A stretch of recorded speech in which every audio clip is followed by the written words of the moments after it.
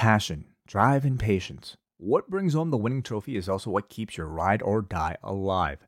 eBay Motors is everything you need to maintain your vehicle and level it up to peak performance. From superchargers, roof racks, exhaust kits, LED lights, and more, whether you're into speed, power, or style, eBay Motors has you covered. With over 122 million parts for your number one ride or die, you'll always find exactly what you're looking for. And with eBay Guaranteed Fit, your part is guaranteed to fit your ride every time or your money back. Because with eBay Motors, you're burning rubber, not cash. With all the parts you need at the prices you want, it's easy to turn your car into the MVP and bring home that win. Keep your ride or die alive at ebaymotors.com. Eligible items only. Exclusions apply.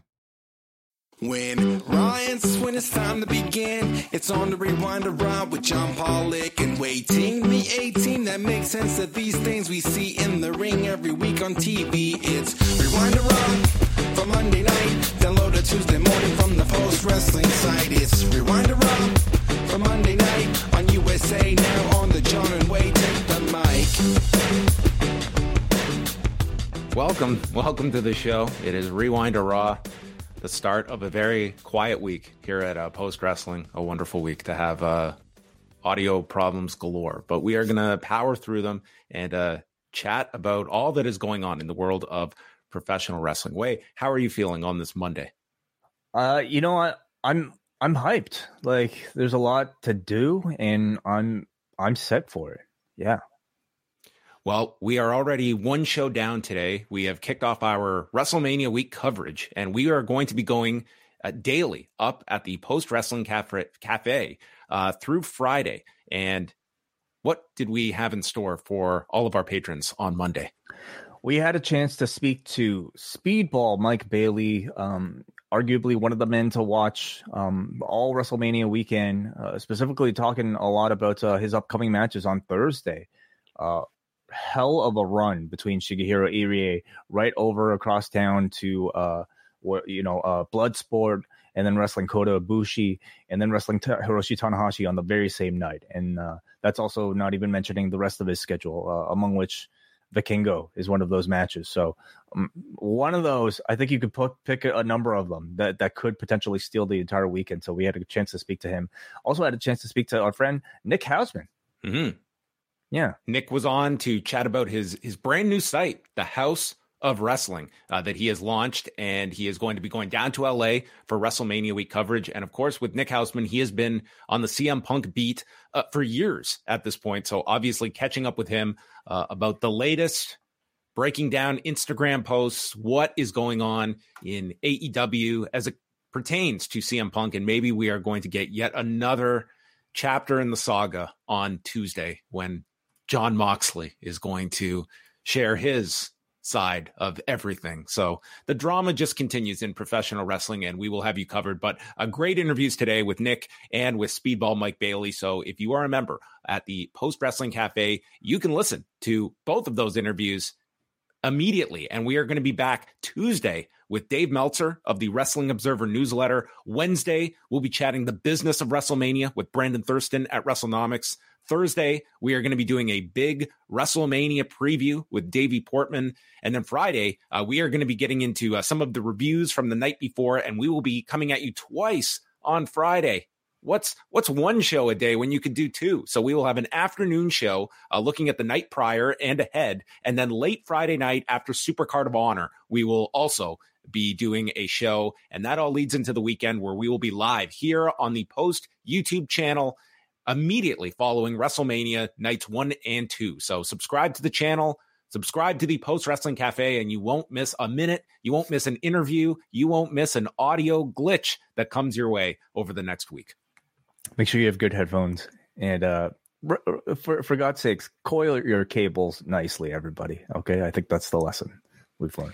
Lots of lessons to be learned. So that is all coming up this week. Also want to mention our good pals at Poison Rana, the convention goers themselves. They are going to be hosting a 2-night watch party in downtown Toronto at Gabby's for WrestleMania nights 1 and 2. So if you want to go get yourself to 309 King Street West, tickets are available at poisonrana.ca. They have got prizes which we have had a sneak peek at some of them, and they are exquisite.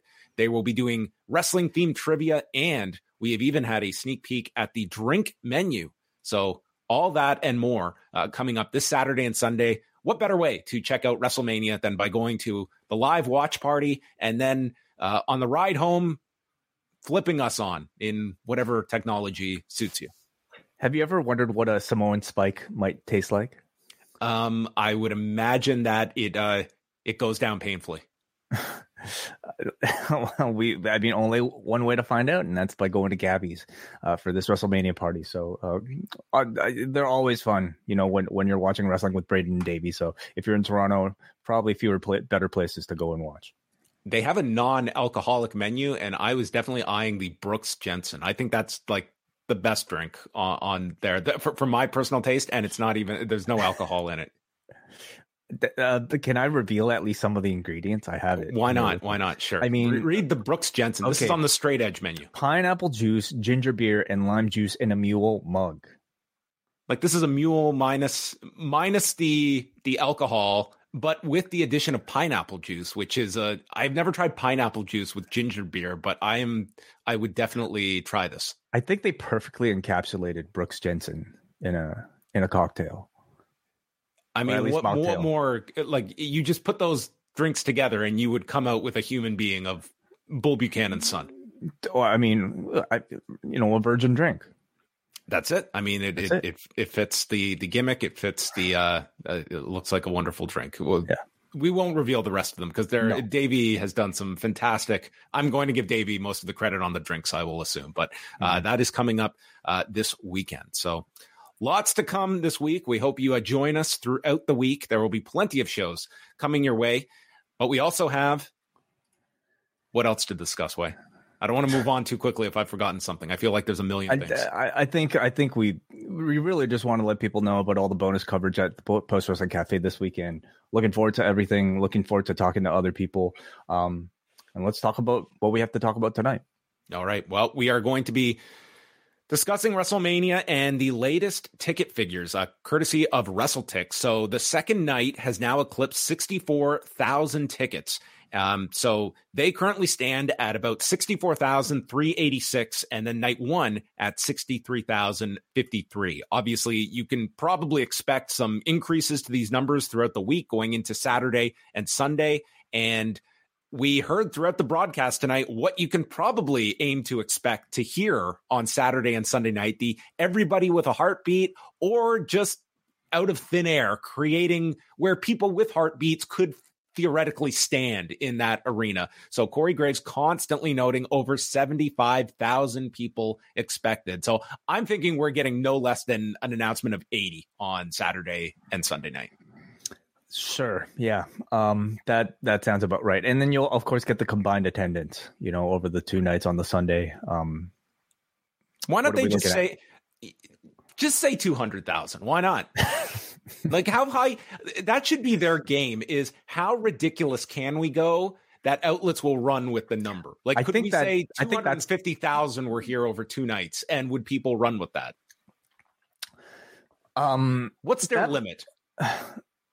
I think they very much are at the limit anyway. I think that's exactly the game that they play, and the announced attendance is basically the end result of the game that you just suggested. 200-something thousand is going to be a bit tough for anybody who is used to watching any sort of football game. Where did they suddenly cram in 50,000 seats on top? There have been years they have exaggerated by 20,000 people. Like they have created that is larger than a giant arena of heartbeats that they have created. Yeah. The largest gate ever was the first year at AT&T Stadium in 2016. And it was the number they threw out was 101, which was over 20,000 from the turnstile count. Right. Now, could you physically fit that many people in if you had to? Could people fill the corridors and just every nook and cranny of that building? Can you actually fit that many people in there? Yes, much like this show could be downloaded by a billion people that have access to this that podcast. That physically could happen. Would it be irresponsible of me to say that we had a billion downloads? Probably, but technically that many people could find this on their device. I suppose it just comes down to how many people will be calling you on your bullshit if you were to say that. And I suppose in their case, they were able to get away with it for 39 years without too many people calling attention to it. Well, very, very interested as well to see the gate that they usually do release, and the trick with their gate figures are like, it's, you could argue they include the service fees that you will spend for your tickets, which most places do not include the fees, but it was the difference of like $400,000 for the Royal Rumble gate that we saw with the WrestleNomics reporting of. The gate was 7.3. They announced 7.7. So the gate, I mean, there is that's a real number, give or take the fees that are attached to it. This is not going to be as big as that AT&T Stadium show that was 17.3 million, but between both nights, they are probably looking at $8 to $9 million gates. So the combined gate could very well be ahead of that, but it really does put into focus how big that 2016 show was in Texas, that they did that in a one night setting. Yeah, and if they could go back and do 2 nights there again, with a hot enough program, I suppose, really, it probably requires that as well. So ultimately what matters is the big number that they'll be touting in their press release, come Monday. And is this going to be a record-breaking event? I mean, from money generated, it should be their biggest, because of the second night, that it will certainly be for that weekend, your biggest WrestleMania, I would believe, coming out of this, in terms of the 2-night amount of revenue that you are going to take into this. And all indicators are very promising going into this. They held a live event on Sunday in Denver, Colorado at the Ball Arena, and WrestleTix noting 9,653 tickets distributed. That is a phenomenal number for a house show. Mm-hmm. The last time they ran that arena, it was for Raw last February. They were up 57% in tickets distributed for this year's house show that featured a main event of Cody Rhodes, Braun Strowman, and Ricochet beating the Usos and Solo Sikoa. So this is certainly a year that you can look at yes, you are in the lead up to WrestleMania, but this is also a year where it is not like these are your main everyday players that are driving this year's business. This is not, we are going to the past, that we are bringing back all these names. Like, with due respect to Lita and Trish Stratus, like, they are not the difference makers this year for WrestleMania. They are complementing their program, but this is a year that it is built around Cody. It's built around Kevin Owens and Sami Zayn, and it's built around people that are going to be around the next month and the month after that. So it's incredibly promising, and their house shows have been doing incredibly well. You're coming off last week where they were in St. Louis Monday night, Vegas on Friday. It's huge, and it's going to certainly be very interesting to see the spring numbers and how much this catapults beyond Mania, and the idea that you have sort of this shifting of the guard if you're coming out with a brand new champion in Cody and potentially new tag champions. And it feels like a fresh coat of paint and all these different programs that you can go to post Mania.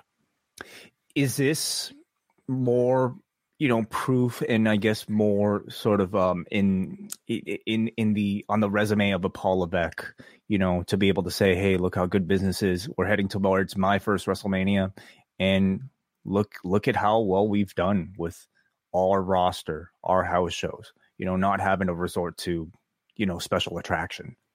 It's really interesting. They were talking about this on WrestleNomics on Sunday. Like, what would the television, and by extension, like how that would trickle down to house show performances be if we were building to a Roman Reigns Rock match? And there is no doubt that 2-month period would be great for the shows that The Rock is coming up on. It would be a giant Mania match, but the long term is, what is your May pay-per-view looking like? And what are your house shows looking like, where Reigns is not working the house shows, Rock is not working the house shows? And would people have such a hunger for this if a Cody was feuding with a Rollins or a Gunther or somebody else, like in a mid-card program? And I think that is something in the Paul Levesque run. And there is good and bad that you have seen from Paul Levesque over this long amount of time now, going back to the summer of his booking philosophies and where he's been building towards. But I think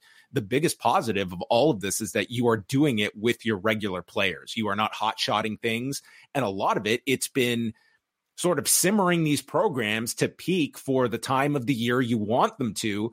And it's building a lot of anticipation. It's building to a hug. It's building to Ray striking Dominic, making your audience want it and peaking at the right time. So I would say like this has been a big feather in his cap in the sense of taking the players that you have and utilizing them that are getting people to go out and buy tickets, which is not what you're living and dying with at this point, but it does tell you what the engagement in the product is like, and it's greatly elevated. Mm-hmm. And it's by no means perfect, as we'll probably talk about as we review Raw. Up and down this card, there are certainly issues, but at least for their top programs, definitely you can look at the talent that you have in a Sami Zayn and a Kevin Owens and the Bloodline and, Cody, just being able to, deliver on every sort of given appearance. But it requires a system that allows them to perform and really, take those big swings. And thankfully for them, it's all worked out. So, yeah. Well, it hasn't worked out for everybody. Ronda Rousey was not happy with some of her recent booking. And Andrew Thompson recapping this on the site that as Rousey was promoting the newest episode of her Ronda on the Road YouTube series on Instagram, she reflected on the feud with Liv Morgan and wonders what it could have been if they weren't hamstrung by a bunch of octogenarians, a person that is in the 80 to 89 age range. Showbuzz Daily would categorize this as 50 plus, but that's a very specific demo that Ronda's targeting that I don't know who she's isolating because I don't think anyone would fall into that category. And she, included here, what if we had not been hamstrung by a bunch of octogenarians who still think they know how to be hip while putting a total of 5 minutes of thought a week into each women's storyline? My first question is there any, throw out the octogenarian line and whoever she is assigning that to.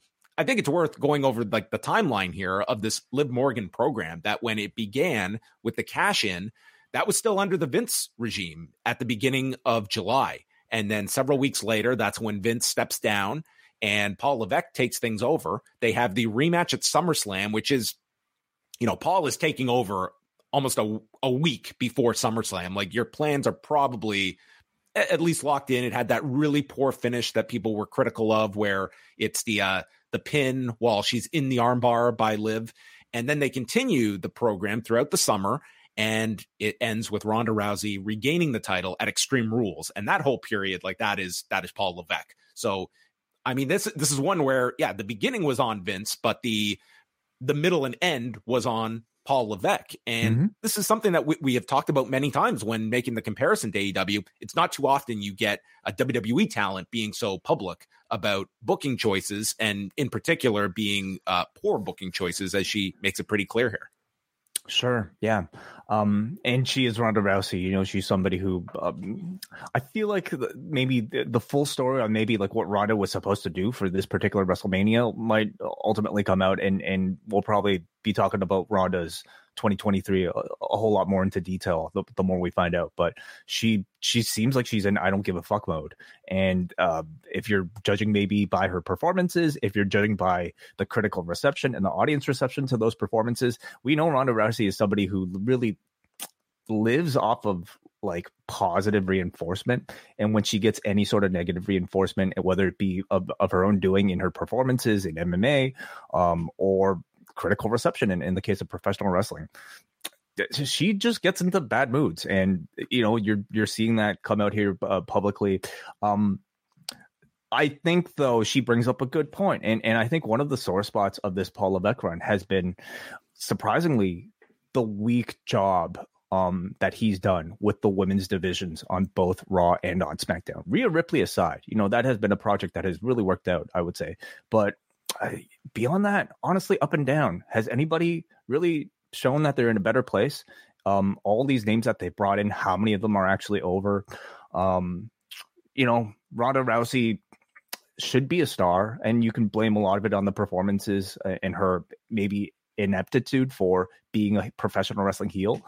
But I think like a good booker would somehow be able to try to salvage whatever star power is left in, or at least to try to build that up. And her story and whatever she did with Liv Morgan certainly didn't make any waves.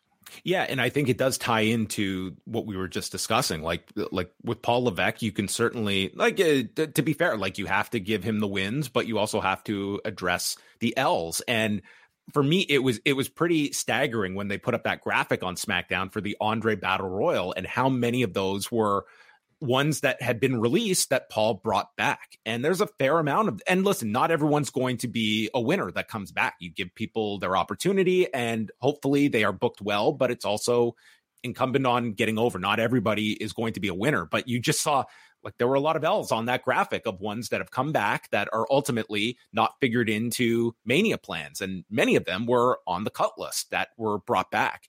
And on the women's side, I think you can certainly say that a lot were brought back. And this is sort of the discussion that we'll have a lot about AEW. And that comes to the number of matches. And recently I was going through Raw and SmackDown, and listen, there is plenty of females on all of the cards. There are usually at least one, if not two matches per show, but it's strictly having match time. We can clearly see that is not just going to be your gateway to stardom. How many women have gotten over to a significant extent? Rhea Ripley is the big winner. She has been, and she's achieved that mainly by staying out of the women's division. So what does that? It's a good point that she was not really engaging in the women's program. She was in something different up until the Rumble, and then they went full steam ahead. And she is poised to be a major star coming out of WrestleMania. So I look at that as a victory. But you're right, she was kept away from the women's division during all of 2022 for the most part once Judgment Day came together. So it's that is certainly an area that you have to look at, and just this WrestleMania showcase, and it's a lot of just extra women being thrown together, some makeshift teams, and those obviously we don't know what the situation is with Carmella, but have forced them to have it. I'm also going to say though, for Ronda Rousey, I don't think anyone's looking at this and stating, man, what a poor usage of Ronda Rousey. I think to the audience's viewpoint is that Ronda has not stepped up to a level where they see her needing a giant spot at WrestleMania. And granted, she's been working hurt, obviously, and is probably gutting through a lot right now. I think she deserves a lot of credit for that. But on just the non-wrestling elements as well, that has not clicked in this heel run. And you just look at her and, she's in a position on this show that I think is kind of fitting of where her character has been these last 9 months. Yeah. And I would say not at all a difference maker in whether or not anybody is choosing to, buy a ticket to these shows or watch these shows. It's a bit of a throwaway match. And again, yeah, there's some caveats there with maybe her not necessarily, being touch and go and not necessarily being cleared until recently, perhaps. You still figure, though, somebody who should be that big of a mainstream name would have some sort of more significant role and a significant presence again, but I don't know what her sort of, is she being cooperative? We don't know. That all just kind of comes down to speculation, I guess. Stacy Keibler is the latest entrant into the WWE Hall of Fame, as broken by PWInsider.com and allowing people to announce it today as well. And Stacy Keibler will be going in. This is the one everyone has assumed is the one that Mick Foley was contacted to induct her for. Mick Foley just stating he received a request from somebody to induct them. And we do not know any of the inductors yet, except for it had been stated that Ric Flair would be inducting Keiji Muto. So that is the one known. And I guess we're going to see about Conan. He is maintaining until they announce it. You can't assume anything is official. And then we've got Andy Kaufman, which of course the obvious one would be Jerry Lawler. And I would think the second option for them would be Jimmy Hart or a Bill Apter. I think those are sort of the three that you would be looking at, Jerry Lawler being the obvious one. And you would certainly question if Jerry Lawler is not up to doing it health-wise, would this be the best year to induct Andy Kaufman then? That makes you think that Lawler I mean, this is a guy who had a major health issue years ago, and then he worked WrestleMania, and that was just weeks later. So I'm thinking if they're putting in Kaufman, they were doing it with the obvious knowledge of Jerry Lawler being involved. I would think so too. I mean, the moment that Andy Kaufman is attached to professional wrestling is directly attached to Jerry Lawler. He's in all the clips. If he doesn't present, I would hope that he'd be well enough to at least accept. I think that would be, fitting as well. But just some sort of presence from the Lawler, I think is to be expected. Maybe they'll get David Letterman. An old Dick kind of doubtful fan. Yeah, kind of doubtful. Who else are we missing? Is that it? That's it. That's the class, right? Those are the 4, and we'll see. Like, they haven't announced a Warrior Award winner, so potentially maybe they throw in a 5th, and I guess we'll have to know about that by Friday. So, what do you think? What's your interest in the Hall of Fame, Wei? I would say about the same.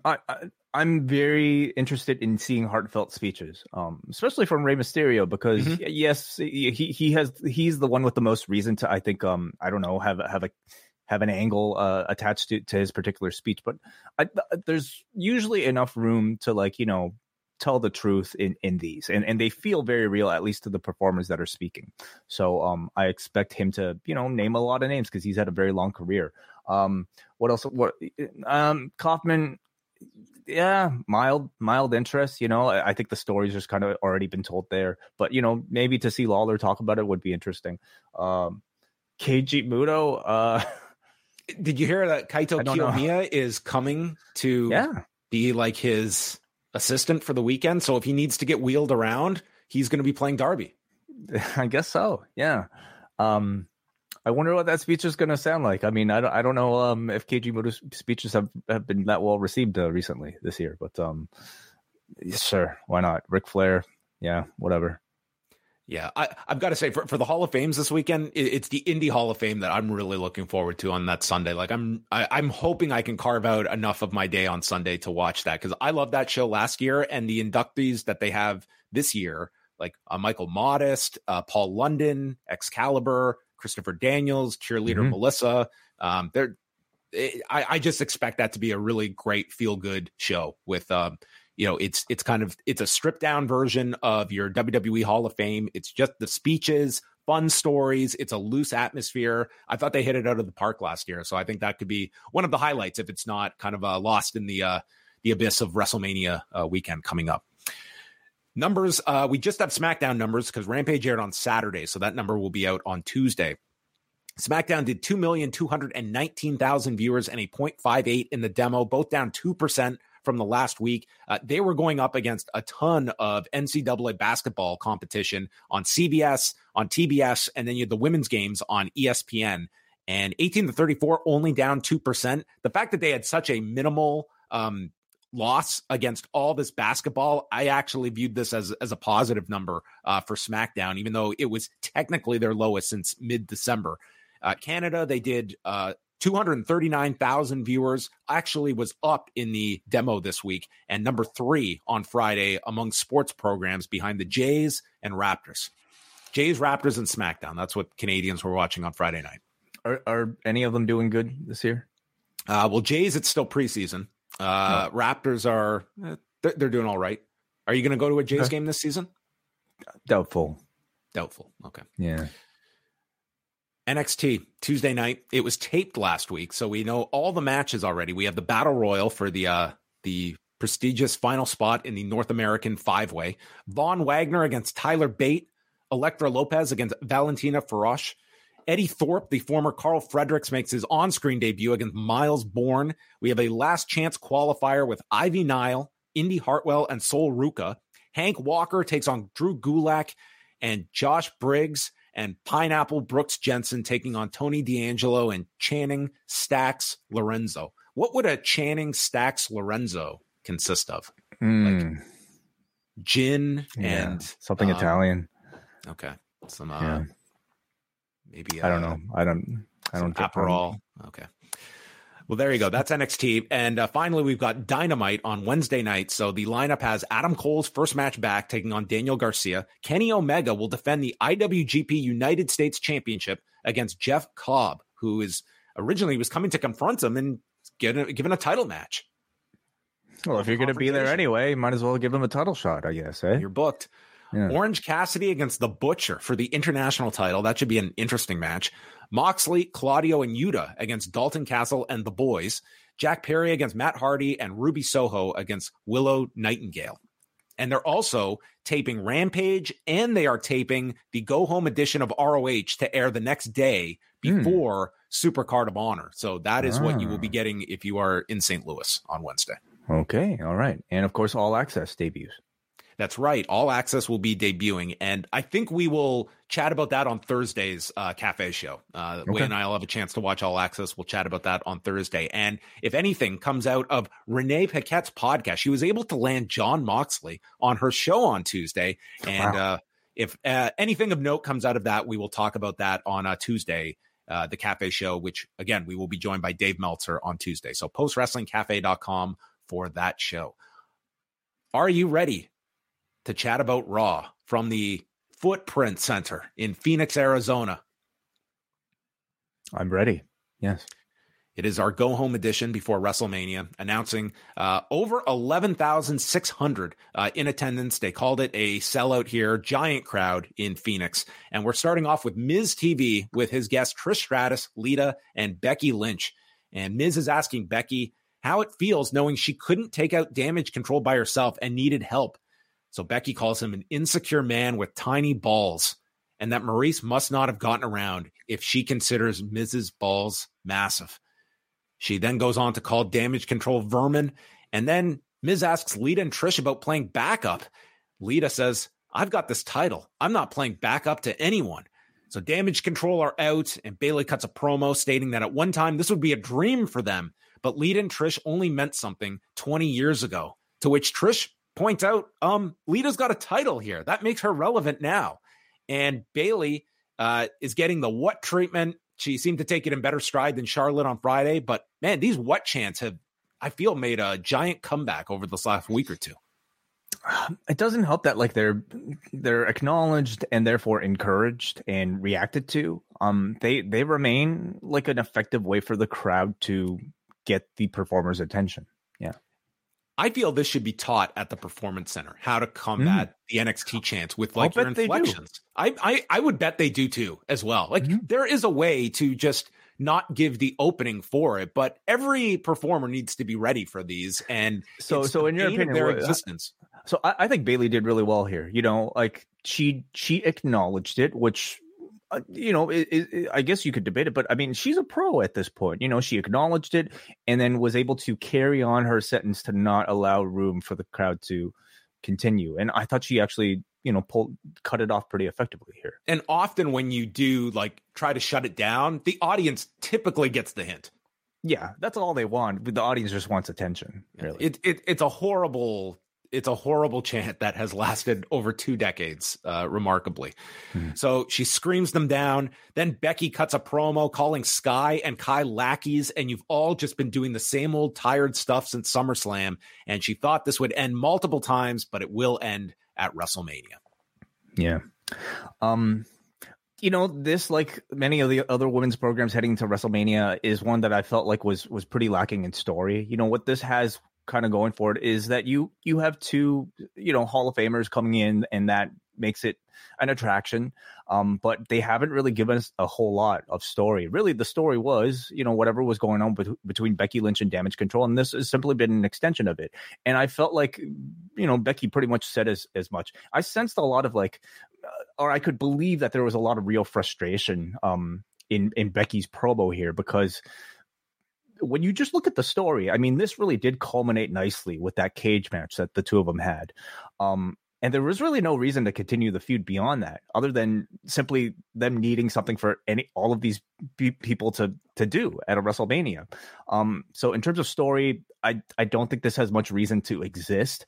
But I am also kind of looking at it as maybe more of a jumping off point, or maybe more of a transition for Becky Lynch between her last story and her upcoming story. And Um, the rumor is maybe a Trish heel turn as the direction, and I could certainly see that happening. That would be somewhat fresh.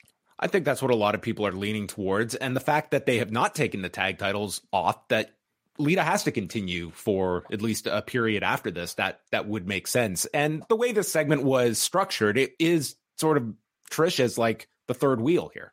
Mm-hmm. They've been kind of like almost purposely keeping her quiet. You know, she was the one to get the beat down, I suppose.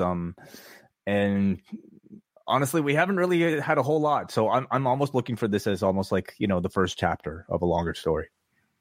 Well, Becky Lynch and Io Sky had a nice match. I thought that Io Sky, I mean, she really did showcase, like, she has been a background player for a long time, but they got 11 and a half minutes here.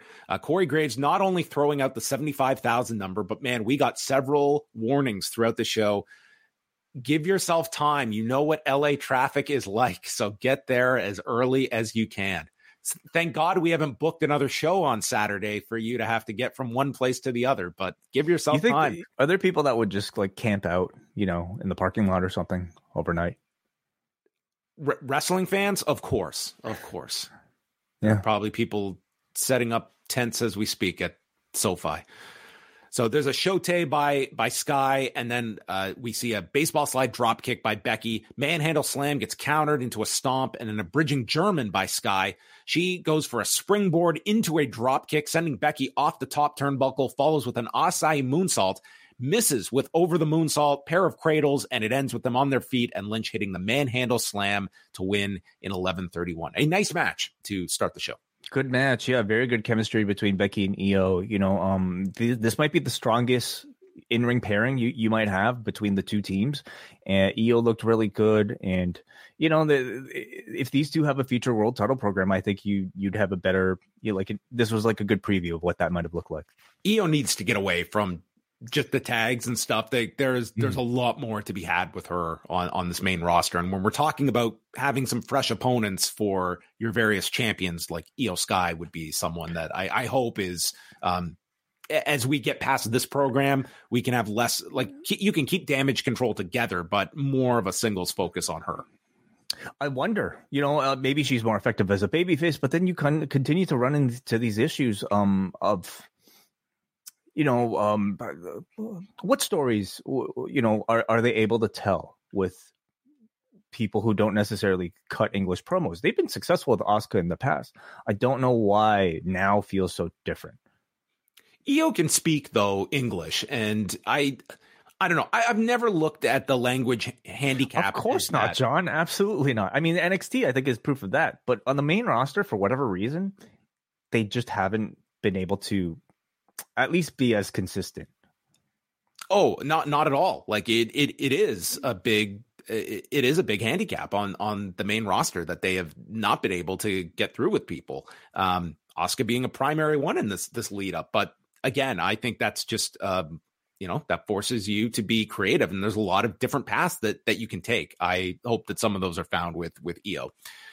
So tonight, what we have been talking about for a month with Asuka and Bianca, they did. Neither of them were on the show, and instead they just aired 2 video packages on the 2 with others putting them over, with Graves, Zelina, Kevin Owens, Molly, pushing. The Asuka video package was hilarious because 90% of it was her NXT run, being undefeated for over 900 days, and then she came up to the main roster and then she conquered everyone there. Like, that was almost just like a side note at the end. But listen, at the end of it, they were trying their best to position this as this big showdown between two big rivals, which was fine. But to me, it was a little bit too little, too late. But again, as we've said many a time, this is going to be judged on the final product this weekend. Yep. I don't think the buildup is going to be remembered at all, nor was any of it memorable to begin with. Yeah. This was the most effective week we've had for this Asuka versus Belair match, and neither of them were in attendance. But what it did was focus in on, I think, what makes the two of them special, and that's their incredible in-ring ability, having everybody talk them up as, being two of the best performers. And I think, like, it tells you if they have a chance to do a feud like this in the future, maybe between two very strong baby faces, without that much chemistry on the microphone, maybe you just keep it to something like this. Keep it focused on the match itself, limit the interactions, and let other people do the talking for them. This, from the beginning, probably should have just been about what is this match going to look like, between two people. I mean, they have wrestled before, but not on the grandest stage of them all, John, So they could, just asking these sort of questions, bringing us back to like the time when both of them might have been going through some sort of undefeated streak and asking, well, what's this going to look like? Kathy Kelly is with Seth Rollins and asks him, what's it been like to get knocked out by Logan Paul twice? Mustafa Ali interjects, and he is now Positive Ali. Positively, yeah. This really stretched for that one. It's funny when we think like Retribution was rock bottom, and the man, rock bottom is just, it's another place to dig, and he has found it. He's going through his Shorty G phase right now. Boy, yeah. I don't know. He's had a few of these. Rollins sarcastically says that he loves this positive character and mentions how Ali was trying to get a U.S. title shot at him for forever. Well, tonight you can have a chance against me. So you think, okay, Mustafa Ali and Seth Rollins, here's a chance for Ali to at least have a nice showing. But on the go-home show, tonight was not about making Ali. Rollins killed him with a stomp while he was in the Tree of Woe, and then hit the most brutal stomp where Ali took this thing amazingly, like going right down 208. I'm not going to argue. That's what tonight's show should have been. It's all Rollins, and Ali just left in the dust here.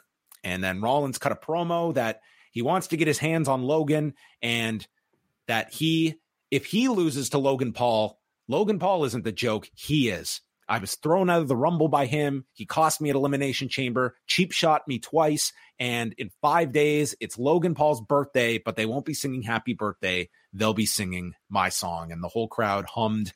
And that should be a cool scene at Mania when you have that amount of people doing the Rollins theme, which I'm sure they will on the first night. So that was our setup for Logan Paul and Seth on Saturday night. Yeah, they did about as much as they needed to for this Rollins-Logan Paul match. Tonight was really just about reminding you that, hey, the match is happening, and for Ali and Dolph to just make them look good. And Ali took this finisher really well. This gimmick, I don't know. I don't know if it's did wonders for DDP. Yeah, yeah, and of course you'd want to replicate that 20 years later. I'd love to, like, this is his Stardust, he's just setting this up, for his big comeback. He's gonna start his own promotion, work the indies, start his own promotion with a group of friends, come back, and then main event WrestleMania and cut promos about how he had to do this shit and how he overcame it. Ollie in. That should have been the character. In his hometown of Chicago. Yeah. Corbin. No, I thought you meant like an alien gimmick, which I'm sure is what's next for him. Listen, we're going into the spring. There's plenty, I'm sure, that they can find for the man.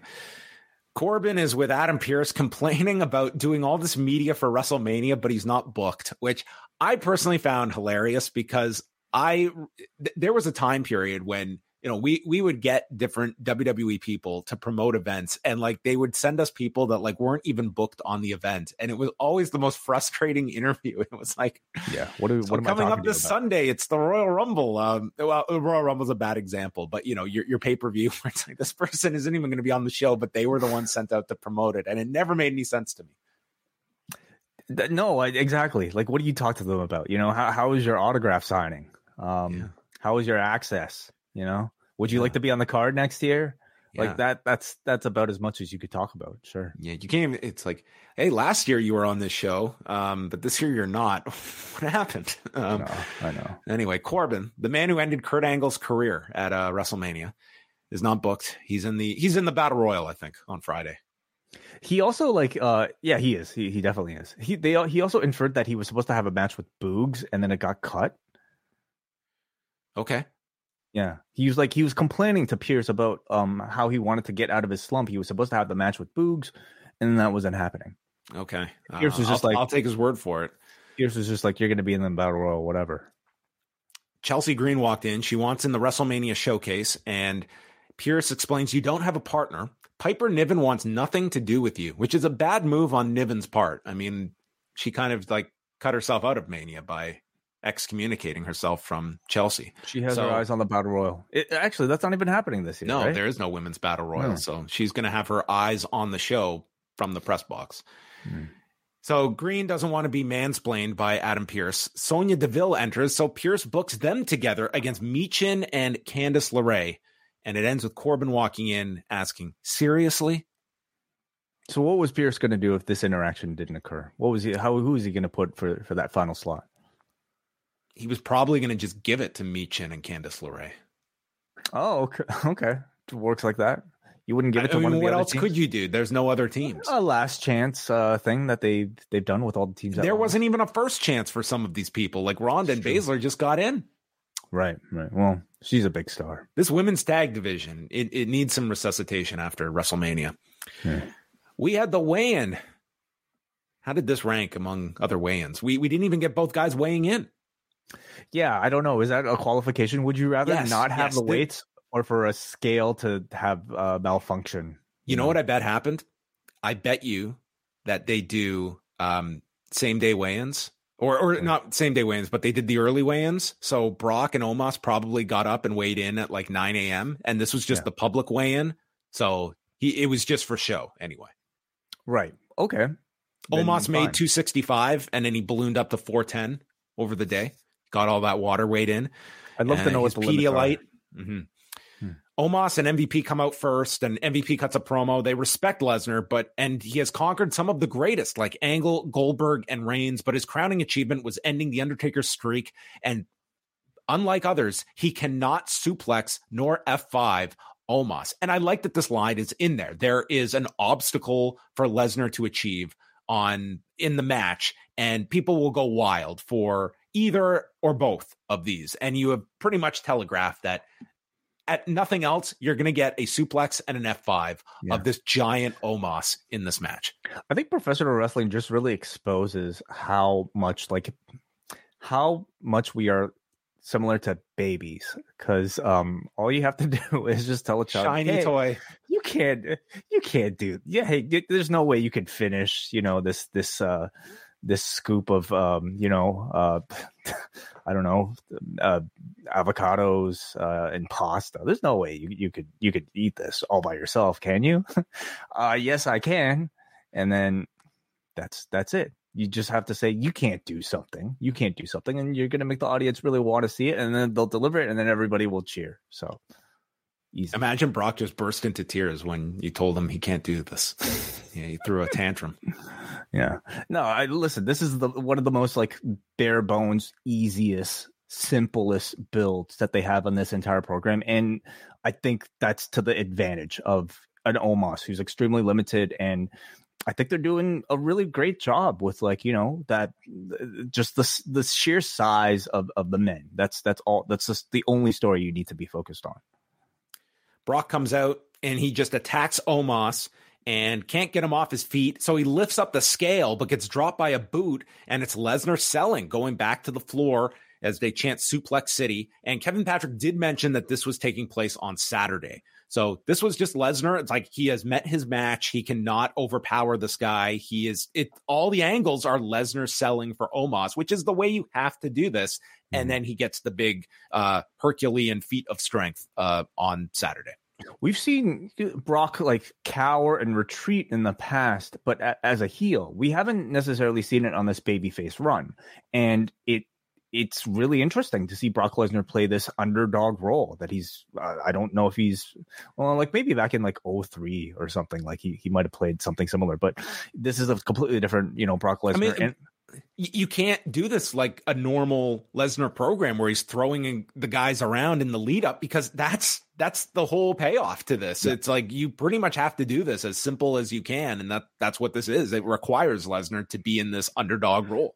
And it makes this novel. Like I think they've been doing a good job, and part of this is because Brock has great explosiveness. Anytime he grabs an object that should not be a weapon, like a car door or like an office chair or like a forklift, like in this case he picked up a scale, you fear for the lives of the people around the ring, and it's very exciting to watch, when you're not there in person. So I really enjoyed that, and I love how strong they're making Omos look in all of this. So it's been an exercise in, I think, minimalism.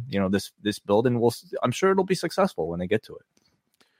There was a Flair Ripley video package, and in the video package, Charlotte referred to April 1st. And so, I mean, that was one we kind of already knew about, Flair and Ripley on the first night, but stating it outright in this video. Saxton interviewed Rhea, and she said that Flair has a great legacy, but doesn't need a reminder of all the titles she has won. It's going to be Flair's legacy against Rhea's destiny this coming Saturday. So at the end of this, we had, Uso's involvement with Owens and Zayn. Do you feel this is being positioned as the women's title match closing off Saturday? I do. Yeah. I mean, I think they're pushing this like it's a main event. It was interesting to see they are promoting the Usos, Owens, Zayn. The biggest tag title match of all time is the tag. Like that was said multiple times by Owens and Zayn. Whether that's themselves inserting this giant tagline to it, the fact that was being the tool for it, I mean, that makes it sound pretty significant. Yeah. I don't think like if they put Rhea versus Charlotte for the end, I don't think it'll fail. I think like we're past the days where like crowds will actively turn on a match, and I don't think this, especially for Rhea, like the crowds love Rhea, and they like Charlotte enough that I think they'll be into the match even if it came at the end of the show. Is it the best way to peak a show? I don't think so. But I just see them doing it for the optics. I was really interested to talk about this on Friday, and she was against the idea. She said it reeked of tokenism, and that's not something I think the WWE cares about. I think they totally want to play into tokenism, and they care about their perception. So I see it closing the show, and I don't think it'll fail. I think it'll be fine. What do you think? There was the stretch when you go, I would say from 2016 up until the year before the pandemic, you had Hunter and Roman at AT&T Stadium. And that, to me, in my memory, it might have not been the longest show ever, but it certainly felt like the longest show ever. And then they had that lengthy main event at the end. The next year was Taker and Reigns, and that was just a match that just died live being there for. The year after that was Reigns and Lesnar, which was a disaster of a main event with beach balls. People just did not want that match. They rejected that match.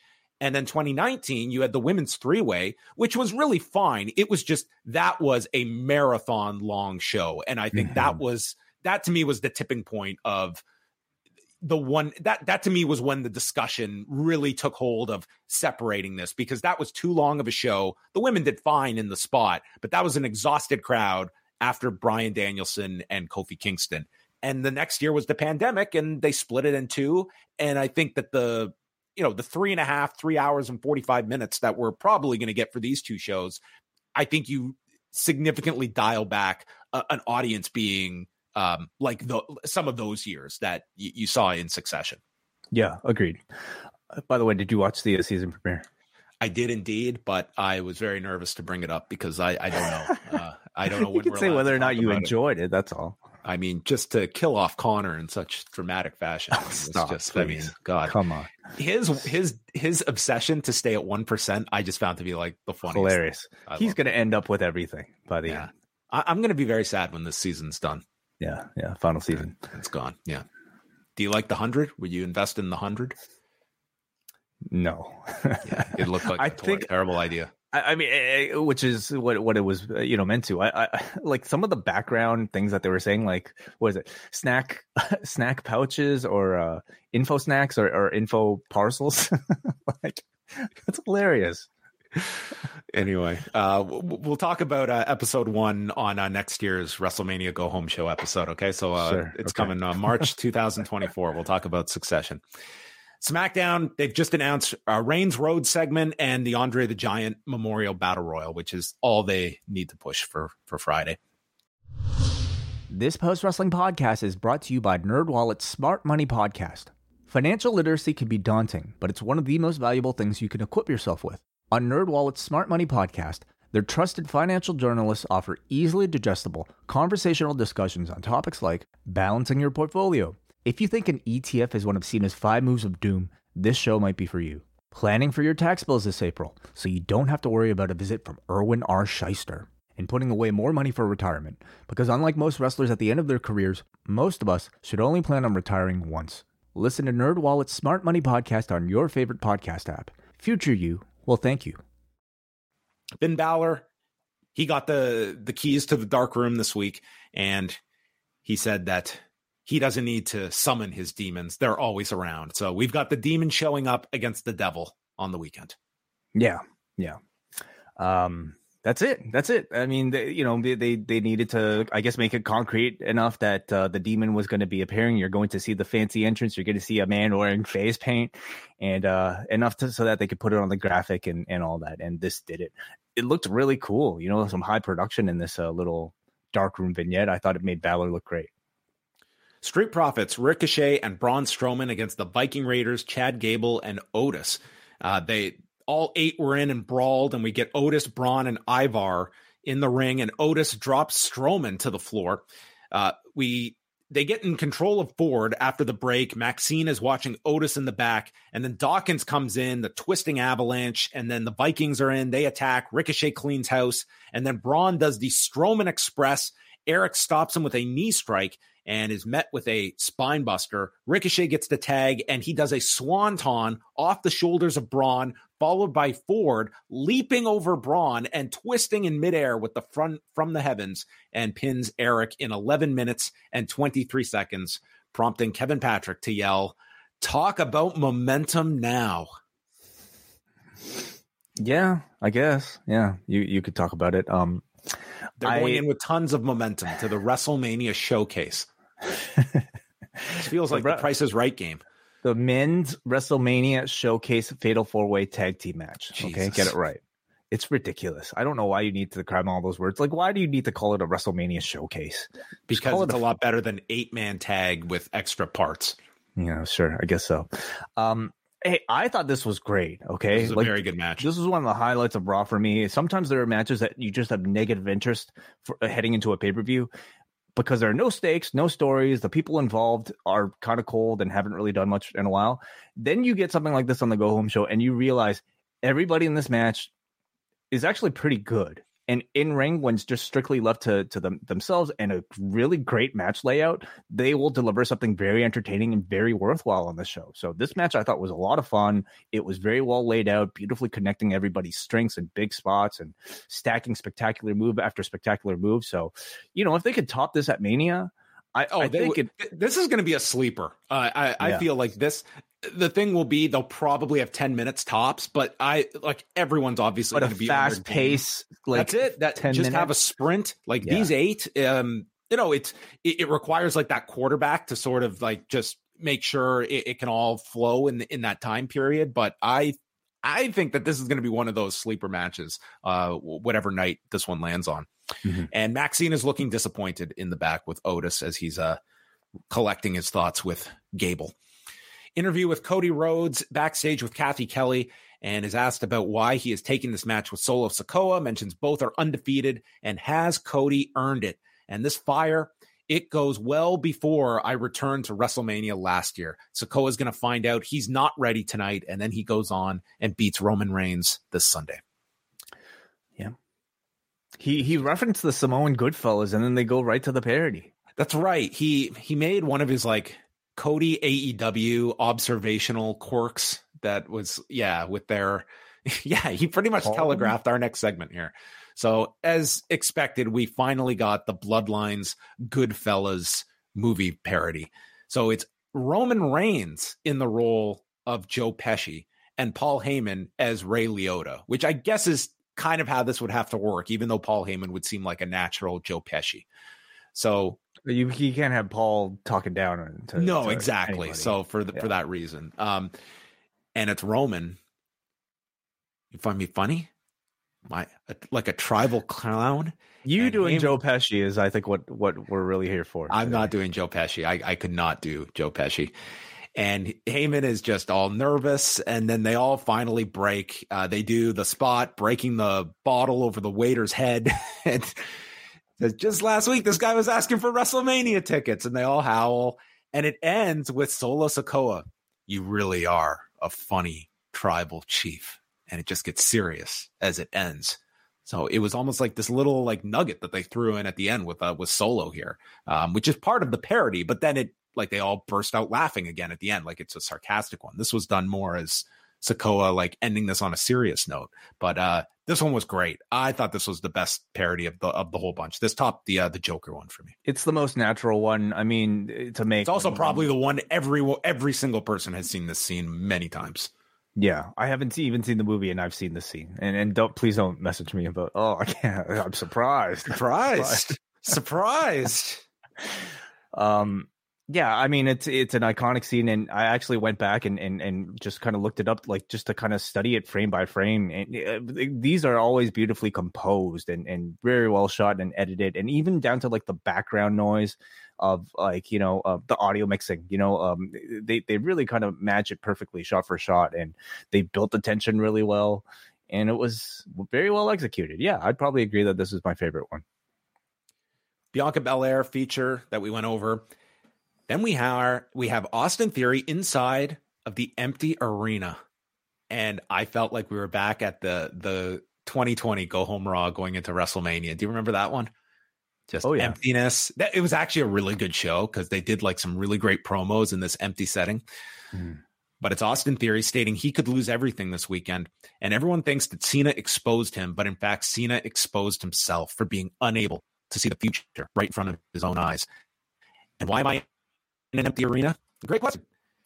Because it doesn't matter if I'm in an empty arena or a packed stadium. I don't do this for the fans or for kids. I do this for myself. Cena made this personal. Everyone looks up to you, but this Saturday, you'll be looking up to me. I will make you believe in Austin Theory, and I will make the audience stop believing in you. I thought a very good promo from Austin Theory, who definitely has his work cut out for him. I would say not just with this match, but the fallout of WrestleMania. Like it is going to be his latest sort of period to step up into one of these bigger roles, which this program is designed to get him to. Yeah.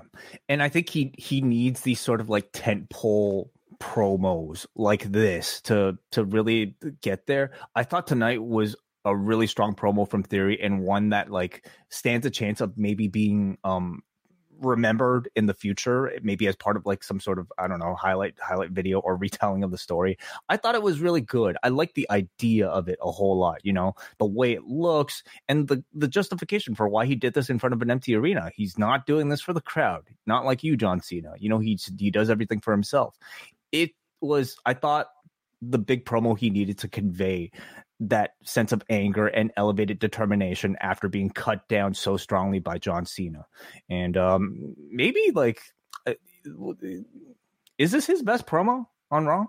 Like, do we have many like? Okay, let me ask you this: what's his second best promo on Raw? Well, that's the big question. I think you answered your question. Yeah. It was interesting because this actually does tie into the Cena promo. That part of it was, even if you beat me, you're going to get eaten alive by that live crowd on Raw following WrestleMania. So you have like the juxtaposition of here he is in this setting, a very controlled, empty arena setting where he is not thrown off.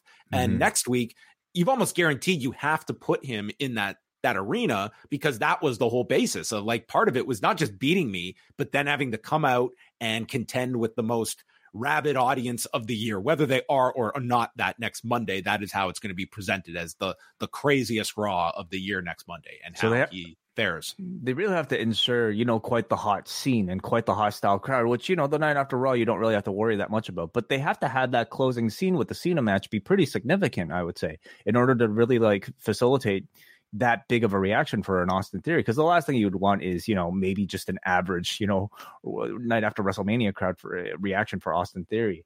And I'm sure they're already, working on what he has to say. He's probably been practicing what he has to say, because you're right, John, that promo the night after WrestleMania is just as important as the match. Sonya Deville and Chelsea Green took on Michin and Candice LeRae. Who would make it to WrestleMania?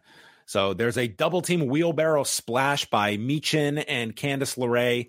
Green then fakes an injury, so the ref checks on her as Deville hits a cheap shot, setting up the unprettier by Green to Michin, and they win in 2 minutes and 58 seconds. And someone did bring up the fact that here were two contestants on the 2015 season of Tough Enough and now are the team going into WrestleMania, which is as good a connection as you could ask for on a 5-6 day build for this match. And yet, I guess that stuff's not really like in universe. Like that took place outside of the universe in an alternate reality. I don't think they've ever mentioned on WWE programming at least since Chelsea's come back, the Tough Enough origin too long ago. Yeah, cold match, no interest from the crowd. I'm happy for Sonya and Chelsea to get on this card. Chelsea, especially since she's so new into the company, but she is a character and maybe one of the new arrivals that has made a bit of a, role for her consistently on the show. And there doesn't seem to be any, no, at least public update, but hopefully nothing too significant with Carmella, because that was just, she was obviously going to be in the spot and then was not there last week when she had the match scheduled. Kelly is with Paul Heyman, and he does his go-home promo here about Cody Rhodes not being ready. And why is it so important that you face Sikoa 6 days before the WrestleMania main event? He says Sikoa is here to weaken Cody for the match against Roman. Roman is ready to stoop to any level to remain champion. He was ready to stop being the big dog and becoming the tribal chief. Cody has never been ready. He was never ready to fill the shoes of Dusty. I thought they were going to cut to Cody vomiting, as he promised he would the next time his name was brought up. And he was not ready to be the man of this generation, nor ready to defeat Roman Reigns. Cody needs to be ready to take a beating by Solo tonight, and then with the emotional baggage that Roman is going to dump on him this Friday, he's going to go into Sunday and lose to Roman Reigns, disappointing the WWE Universe, and there, at his lowest point, he will have to acknowledge the tribal chief. So that is how the Friday segment should be promoted. The emotional baggage gets dropped off. An emotional baggage dumping. Yes. Yeah. Emotional baggage claim for one Cody Rhodes. I'm actually very curious to see what this would entail. How do you threaten somebody with dumping emotional baggage on them? What does he have, loaded up in the chamber? 3 words. Acknowledge me, Devontae. Oh boy, maybe he brings out Anthony Ogogo. Oh my goodness! Oh, that'd be lovely. Could you imagine if they could get the rights to one AEW highlight pack? I thought that man's never going to live that promo down. Never. Oh well, not with us at least, and certainly not with the NWA podcast, who had a great show this past Saturday. Go and check it out, everybody. Their WrestleMania preview. I thought Heyman did tremendously here, building his entire promo about around this being ready motif, taking us on a real journey and giving us some real points about why Cody is not suitable for this tribal chief role. He's not willing to stoop to the levels that Roman is, and that's maybe what it takes to be this dominant and to have this much control. So a beautifully composed, I thought, professional wrestling promo. I was going to say poem because it really did flow like poetry here. So great job from Heyman. Damian Priest and Dominic are out. Tons of boos for Dominic, who calls Ray a real lowlife for hitting his own child. You really are a deadbeat now. I love this. So this is a guy who, has been goading his dad to hit him for weeks, if not months. And the moment he does it, it takes a real lowlife for a father to beat a child. It's great. He's going to humiliate Ray at WrestleMania and prove what a failure of a father he was, which are significant stakes on a match. And they replay the angle from Friday, and then Dominic starts speaking in Spanish and says, what kind of father hits his own son, and what kind of mother sits there and does nothing? The silence was deafening, and I've never said this out loud, but I wish Eddie was my real father, and you never existed. He did say it out loud, didn't he? I feel he said it quite a few times. Ago. Yeah. And my entire family is a disgrace to the Mysterio name. And the Mysterio name, the Gutierrez name, Gucci, Prada, they will all be mine after WrestleMania. It's probably because I don't fully understand the language, but man, it might be because I don't understand the language, but man, when Dom spoke Spanish, like he sounded awesome. Like he sounded like that much more like a real legitimate villain. I thought it was great. Like just full of fire, and he sounded great here. It really is amazing the transformation that I think we've seen from him. Like you posted that you made the graphic for the Friday show, and it was like of him, the old Dominic, from like the pandemic era, like 2 years ago. Yeah, I know. And just to kind of see that Dominic compared to like who he is, the way he sounds right now, it really is amazing the transformation that he's had, since what is it? Clash at the Castle, right? When he did the turn. Is that where it was? Yeah. Yeah. So, I mean, he really has just been tremendous, and this promo was great. Damian Priest and Ray was a short match. Man, Priest took his head off with a lariat and then goes for a choke slam off the turnbuckle. Ray turns into a Rana, hits the 619, and as he climbs for the frog splash, Dominic attacks him for the DQ in 311. They're double teaming Ray when Legado runs out, his new kids, and they clear the ring, and that was our final segment. I thought for a second they would have actually had Ray beat Damian Priest, but I mean, I'm reminded that this is still a big man's company, and it tells you they still obviously see a whole lot of value in Priest, even though he doesn't have a match on this card.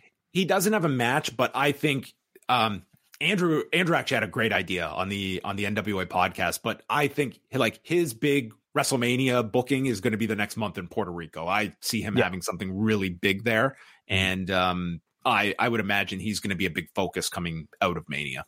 But for this, you're attached to his hot program. He'll be in his corner. Like that's a good role to have on this show. It's not, the best role, but it's not Baron Corbin. He's the credibility for Dominic. That's right. Video for the Andre Battle Royal, and then, dude, like the ultimate geek scene. Gallows, Anderson, and Gargano are at the principal's the office door to see if they made the team, and they're geeking out that they're booked in the Battle Royal on SmackDown, and they're just giddy about this. Man, you could not paint Johnny Gargano to look more like Johnny Lawn Gnome than this. I mean, or Garden Gnome. Yeah. I mean, I would have probably just left him out, but at least he got a chance to talk about NXT.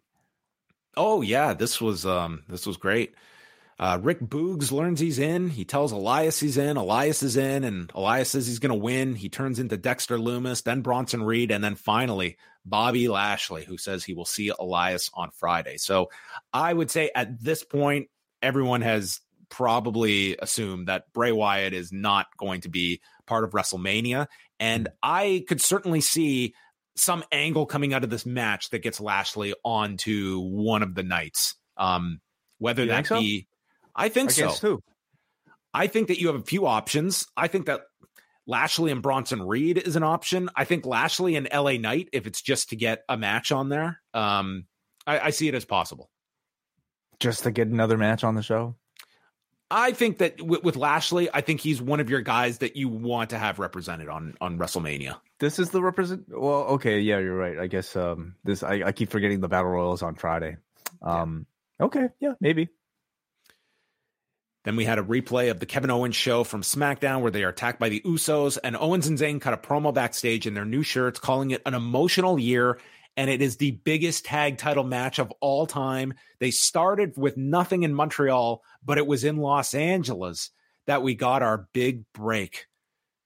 Getting booked in 2004, I think it was, in PWG. They did everything to refer to PWG without saying the letters in this promo. And that's their motivating factor for this weekend. They're returning to Los Angeles as a team.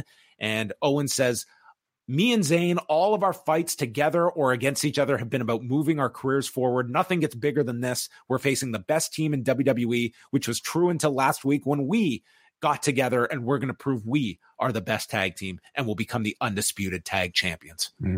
I know we really all wanted this hug, but I think I speak for most of us when I say these two are way better when they're on opposing sides, because this needs to happen. Of course, they need to have the tag team match, and they probably even need to win the tag team titles, but they're nowhere near as interesting when they're working together as they are when they're opposing each other. It's sort of like like on any sitcom where it's like, will they get together or won't they? And then once they do, It's like, okay, well, it was so much was like the chase, and it becomes tough like once you have delivered and where you go after that. Mm-hmm. So I'm ready for Owens to turn on him. Oh yeah. Maybe Friday. Gunther and Dolph Ziggler. Man, poor Dolph Ziggler. He comes out, Graves is stating, he loves to play the spoiler role. Dolph Ziggler. There's the Baron Corbin level. There's also the level where all show long they only promoted Gunther will be in action.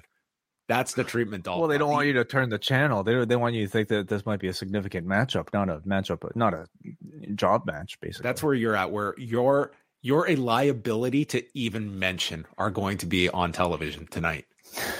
So this poor guy. He goes for a famouser, kicks out of that. Gunther, powerbomb, Last Symphony, 547. Mike Rome announcing Gunther as the winner certainly doesn't hit the same way as Samantha Irvin.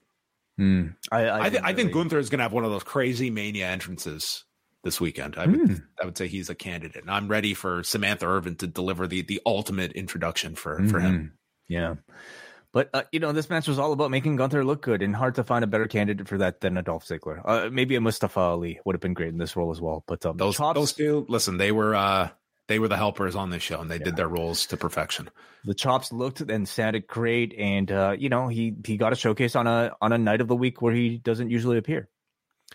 And Gunther addresses Sheamus and Drew. It's a disgrace that he is forced to defend against both. This is their fate that awaits them as they just look at Ziggler's lifeless body laying there on the mat. If you're going to put him over strong, then that's what you do. This guy was dead from his last symphony. It was his last symphony. And then the main event, Cody Rhodes against Solo Sikoa with Paul Heyman in his corner. Sikoa throws him around asking, who's not ready now? And then Sikoa gets thrown into the steps and his knee is wrapped around the post. Rhodes' tope is caught and he takes a slam onto the desk and then a spinning solo onto the desk. They go through the break. It's all Sikoa until Rhodes fights back. Disaster kick gets Solo to one knee and then the Cody cutter takes him down. He hits the crossroads, but it's a delayed cover. And then Sikoa just gets his foot on the rope. Not as dramatic as you would think for a crossroads near fall. Cody then climbs. He's screaming at Heyman and then misses with the moonsault. And Heyman is smiling at this mistaken judgment. He ducks the Samoan spike, hits a second Cody cutter. At this point, the Usos come down and it sets up a super kick and the spinning solo for a 2 count when Owens and Zayn arrive fighting with the Usos to the back. And then Sikoa stops the disaster kick. Cody ducks the Samoan spike and hits the crossroads to win, delivering Solo his first loss on the main roster in 12 minutes and 54 seconds. And the go-home segment ended with Paul Heyman calling home, I guess, or calling Roman on his phone. He was on like a speakerphone here. Yeah, I would assume it was Roman. You think Roman doesn't have cable? Did he not see what's Paul telling him? He wants the live play-by-play, maybe. He's like, "Hey, did you tell the Usos what happened?" The camera's not always on the Usos, I guess. I don't know. Maybe he's a cord cutter. Could be, yeah. You only get SmackDown in the house, like with rabbit ears. It's a very good question. Yeah. Hey, this is a big match that they saved for the go-home show of a WrestleMania. By the time they got to it, I felt like it was a good match. I kind of feel like the win, maybe by the end of the show, should have felt a bit more significant. But you know what? It was significant enough. And I think the booking of it with the interference makes total sense. You put the heat on Solo's loss on the Usos' inability, and that's thanks to Sammy and Kevin. This was a win that gave momentum to Cody and Sammy and Kevin for their united mission to take down the Bloodline. I mean, all 4 members of the Bloodline up until a certain point have all felt unbeatable in their own ways, all of them holding on to some form of streak or a title. And this was the first domino to fall, so to speak. And I thought it was very good. Cody wrestles like a very classic, style of match, which is a really good fit for a WWE main event role. Nothing overly flashy, but just a lot of like solid fundamentals, good selling, good fire, and the crowd is eating all of it up. So I thought this was good. Safe, simple booking. And again, if you are going to end a big undefeated streak, this is the time and the place to do it. I definitely talked myself into like the more creative way was coming up with a way that Solo gets your win going into this. But, you don't have to, go off the map with a different kind. This was like simple, effective, and it was, the reliable booking choice to go into this with, your multiple year-long title reign against this Cody undefeated streak from the past year as well. So I thought overall this was a very enjoyable episode of Raw. I thought a lot of the go-home segments and promos were very strong on the show. I felt it was a 3-hour show that went by very quickly, as quickly as 3 hours can. It was a good paced show as well. And I think that a lot of the programs are in good shape, and the ones that were not, like a Bianca Asuka, they did what they could on this show to sort of lift it up. Yeah. This to me felt like kind of like a Barker show, like basically like a preview show of sorts, just there to remind you what the card is and to just kind of really cement a lot of the rivalries that are still there. In that sense, it was effective. I wouldn't necessarily say you have to watch this one. I mean, if you're a big, Cody fan, you want to get the full story. Yeah, watch the main event by all means. I thought Dominic, had a really good interaction with Ray, but not necessarily like completely integral to the story. I really liked the 8-man tag. I thought that was, like, as far as wrestling goes, that might have been my favorite thing. It went from a nothing match to one that I'm at least looking forward to for whatever time that they are allotted on the show, that everyone on these shows are going to be going all out. But that's one where it's 8 guys that do not have a whole ton of focus, and they will have their 10-12 minutes to go out there and have something spectacular. And you have the talent among those 8 to do something that at least leaves a bit of a mark, hopefully. Mm-hmm. Yeah. All right, we'll open it up to you. If you want to throw in any super chats, you are welcome to do so, and we will go to our feedback at forum.postwrestling.com. Yeah, we got a couple super chats here. Thank you, all you guys who continue to join us live. And if you guys want to jump to the front of the line, get your thoughts in before everybody else, and support the channel, we will very happily read your super chats. And the first one comes to us from Brian Dillon, sending 20 euros, which I think is like, $500 Canadian at this point, John. So thank you very much, Brian. Hey, guys, absolutely nothing to do with Raw, but I finally got to listen to your talk episode about being new parents. I've been saving it for when our baby arrived. Best show you guys ever did. Keep up the great work. Well, congratulations to you. Congratulations, Brian. Thank you so much. That means a lot. And I hope you took some of our experiences. We're not the be all end all of what works, what doesn't, but we just went through our experiences. That was a very enjoyable show. I like doing that one. How's your swaddling, Brian? It's tough. It's tough. It's like the zippers. You got to get the zip up ones. Really, if you can wrap a burrito, you can wrap you can do the swaddling. Yeah, but it takes some effort for sure. Yeah, thank you so much, Brian. The next one comes to us from Annie Rude, who sends 110. I have no idea what this denomination is. Do you, John? American dollars. It's got to be. I don't think so. I apologize. But he says, did the main event foreshadow Mania? Sammy/KO brawl with the Usos while Solo avenges this defeat by costing Cody and taking away his moment. I think that sounds like a terrible ending to WrestleMania, is that Solo does a run-in and costs Cody the main event of WrestleMania. No, I do not see that telegraphing it. Solo and the Usos getting involved, of course, that makes sense. But no, I do not see Solo just doing a run-in and costing him the match. I mean, Solo Sikoa is definitely excellent, and he's far exceeding, I think, everybody's expectations for how relatively new he is in this whole industry to be able to handle a role like this. But I don't think he's like, oh no, I'm not sprinting to get this guy out of this role. Like you can see you can see his limitations at times. Like, this is still a guy that is very, very new to this, and being attached to this group has been the best thing for him. But I am not clamoring that, man, this guy has got to just get out there and be on his singles run. Like, there is plenty of time for that, and I don't see him there yet. Yeah, it's too much maybe for him. Let's go lastly here to Jake, who sends a $10 super chat. Thank you, Jake. He says, hey, fellas, unfortunately, I'm going to be missing Mania this year, as I'm going to be with my family in the Philippines for the funeral of my grandfather. But I'll still listen to the recaps as always. Very sorry to hear that, Jake. Very sorry. Our condolences, Jake. But thank you very much for the support over all of the years as well. Jake has been a long time listener here at Post. All right. Muggin writes in, A strong final sprint towards WrestleMania. Becky versus Io was very good and a nice reminder of how much of a world beater Io is in a single setting. Solo Sikoa took his first loss, and it doesn't suck that he lost to the man who could be champion on Sunday. The promo packages were good, but there was no clarity to each night's card yet.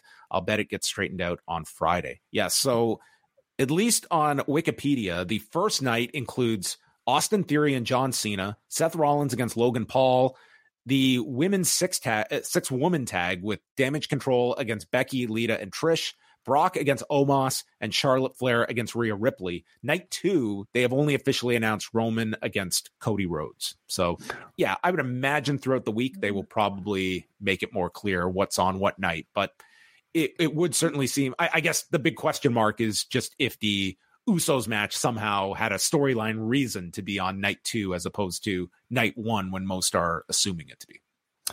Yeah. My bet would be night 1 just because, there's so many people interested in maybe that storyline the most this year. And I think to spread it across both nights would evenly spread that interest if you want to get the full story.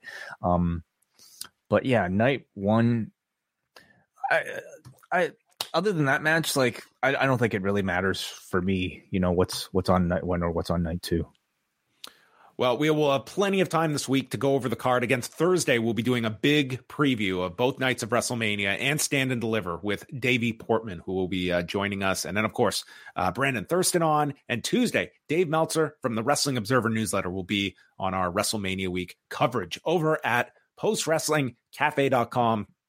$6 gets you into the door and access to all of our Mania Week coverage and a whole month of access from the time that you sign up. So you can check out our entire 5+ year archive. You get Rewind to SmackDown every Friday night, New Japan reviews, Impact reviews. And next Tuesday, we will be dropping our next Rewind Away, which will be covering, how timely, CM Punk's appearance on The Art of Wrestling in November of 2014. We will go through that 2+ hour podcast and look at it some 9 years later. And it always ties into the present as well. So more CM Punk coming next Tuesday, post WrestleMania.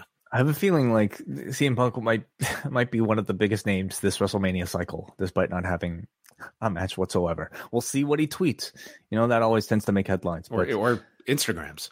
Or Instagrams, that's right, yeah. But we are also, of course, available at video.postwrestling.com in the members section if you want to get access to our shows, our bonus shows this week in video form, and that includes our interviews with Speedball Mike Bailey, Nick Hausman, Dave Meltzer tomorrow, and more to come later this month.